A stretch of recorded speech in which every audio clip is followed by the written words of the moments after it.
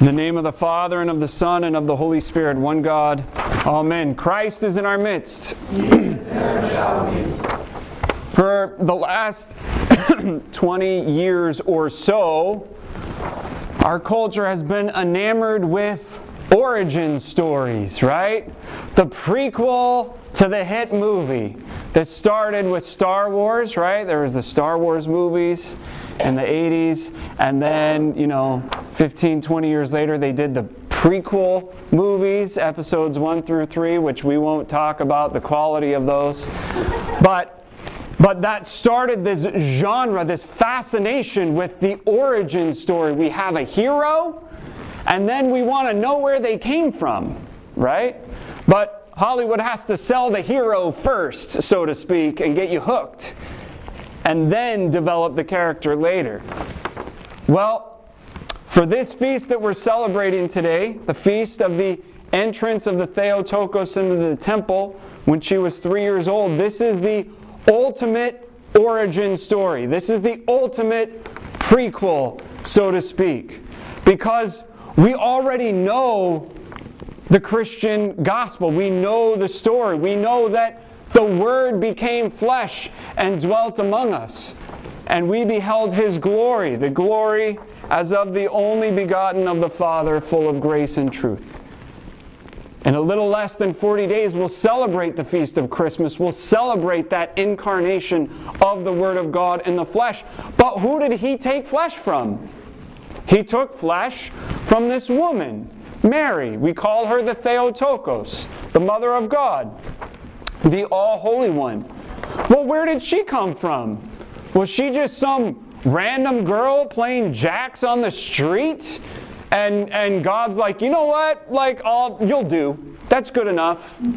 You're good enough. No. Of course not. Of course not. She was specially prepared because this is a special event. Right? This is not only a special event, but you can literally say the world was depending on her holiness. Right? Her yes to God opened the gates of paradise for us, allows us to say yes to God, to dwell with Him. Right?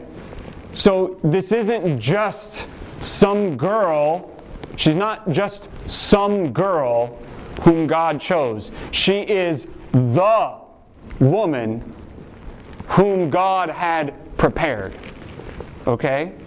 And in the Old Testament, we have examples of God's glory descending in special places. You know where God's glory does not descend? And those places where they're sacrificing children and worshiping idols and doing all sorts of awful, evil things. That's where His glory does not descend. You know where God's glory does not descend? On the camp of the Israelites when they're murmuring against Moses and Aaron, saying, "We wish you would take us back to Egypt." Where does God's glory descend, though? On the tabernacle, right? Later on Solomon's temple, right?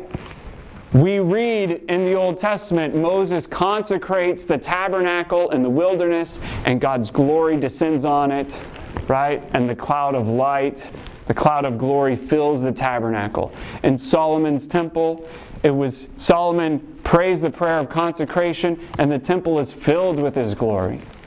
Why would it be any different when God wants to take flesh that He wouldn't prepare a special person, a special dwelling place for those 9 months in the womb? It needs to be somebody who's holy. It needs to be somebody who is above reproach, and it needs to be somebody who loves Him with all of her heart, soul, mind, and strength. And so we have Mary. We have the ultimate origin story. And the glory, her glory, of course, is the glory of her Son. Everything about her life points to Him. She doesn't have glory in and of herself. She has glory because she was humble and obedient, and she was a major part of God's dispensation, of the plan of salvation, of His descension to us to help us ascend to Him. Mary's glory is Christ Himself, which is why today, during Orthros, for those of you who were here and were paying attention, we started singing the Christmas canon. It was the canon that we sing for the Feast of Christmas. This is the feast of the entrance of the Theotokos into the temple. There's a canon, a group of hymns written for that feast. And on this feast, we're not singing that. Why? Because we're singing the Christmas canon. Why? Because her glory is Him. The glory of this feast is revealed in its fullness in Christmas. Right? And what's the first line of the canon? Christ is born, glorify Him. Christ comes from heaven, receive Him. Who better to do that than her? She has shown us how to do this. If you think about this feast should be the most relatable feast in the church calendar to us, to our lives. Because what do you have here? You have an elderly couple that was childless and endured their shame and kept their prayer, asked God for a child, and promised to give that child back to God. They received a little girl, and 3 years later, they go to the temple to fulfill their promise. Now, some of us might not understand this idea of them leaving their child at the temple, but we can understand the idea of making a promise to God and keeping that promise, right? We hear about this all the time. Someone's in a life or death situation. Oh Lord, if you save me, I'll quit my drinking, I'll quit my smoking, I'll go back to whatever it is, right? We've heard those stories, right? We know what it's like to make a promise to God and keep it. Joachim and Anna made a promise to God and they kept it. So you have this couple and they're bringing a child to church. That's what this feast is. That's part of the feast. For those of us who have children, we should bring our children to church. Right? Like, it's not that complicated. It's not always easy, but it's not that complicated. Okay? And then, what else do we have? What's another part of this? We have a young girl who loves God so much that she runs up the steps. The temple had steps, okay? About 15 steps. And on each step would be sung or read or recited a psalm from Psalm 119 to 133. They're called the Psalms of Ascent. And we read these during pre-sanctified liturgy. Okay? The Psalms of Ascent. And on each step you would read a different psalm as you ascend closer and closer to the Holy of Holies. Now, nobody could go into the Holy of Holies. Right? Nobody could go in there except the high priest, and only once a year after purifying himself. And yet Zacharias, who is the father of John the Baptist, her kinsman, he's the high priest there that day. He receives her and is inspired by the Spirit to take her into the Holy of Holies. There's no explanation for this other than it was divinely inspired. And what should have happened was that she should have died when that happened. But because she lived there for the next 12 years, it's clear and obvious that this was actually what God wanted. Okay? That Zacharias didn't make a mistake, but he was inspired by the Spirit. And so, into the temple of the Lord goes the one who's going to become the temple of the Lord. And one commentator that I read yesterday said, the temple itself was blessed by her presence more than she was blessed by the presence of the temple. The temple, she blessed the temple with her holiness. So, we have a young lady who goes to church and loves God and wants to stay. And so she prays. And she spends her life in prayer.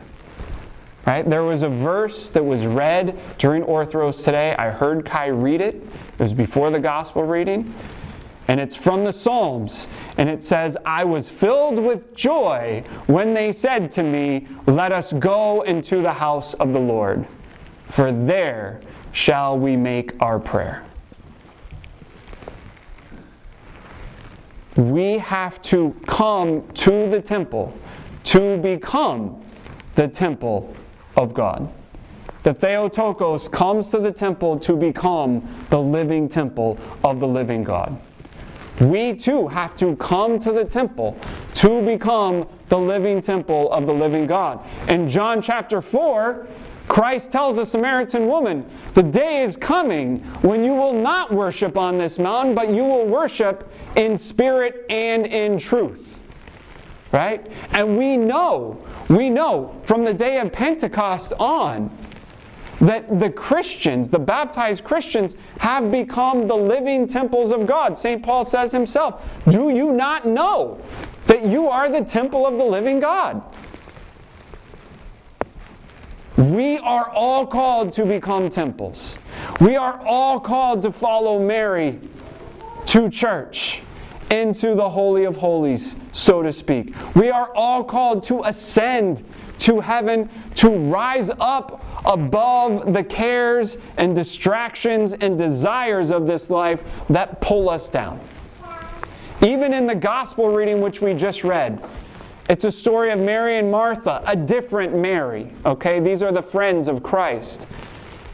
And Mary is sitting at Christ's feet, and Martha is, what is she doing? She's trying to do a good thing, but she's really distracted. Christ says she is distracted with much serving. She's not just serving, she's distracted with serving. And then she becomes resentful.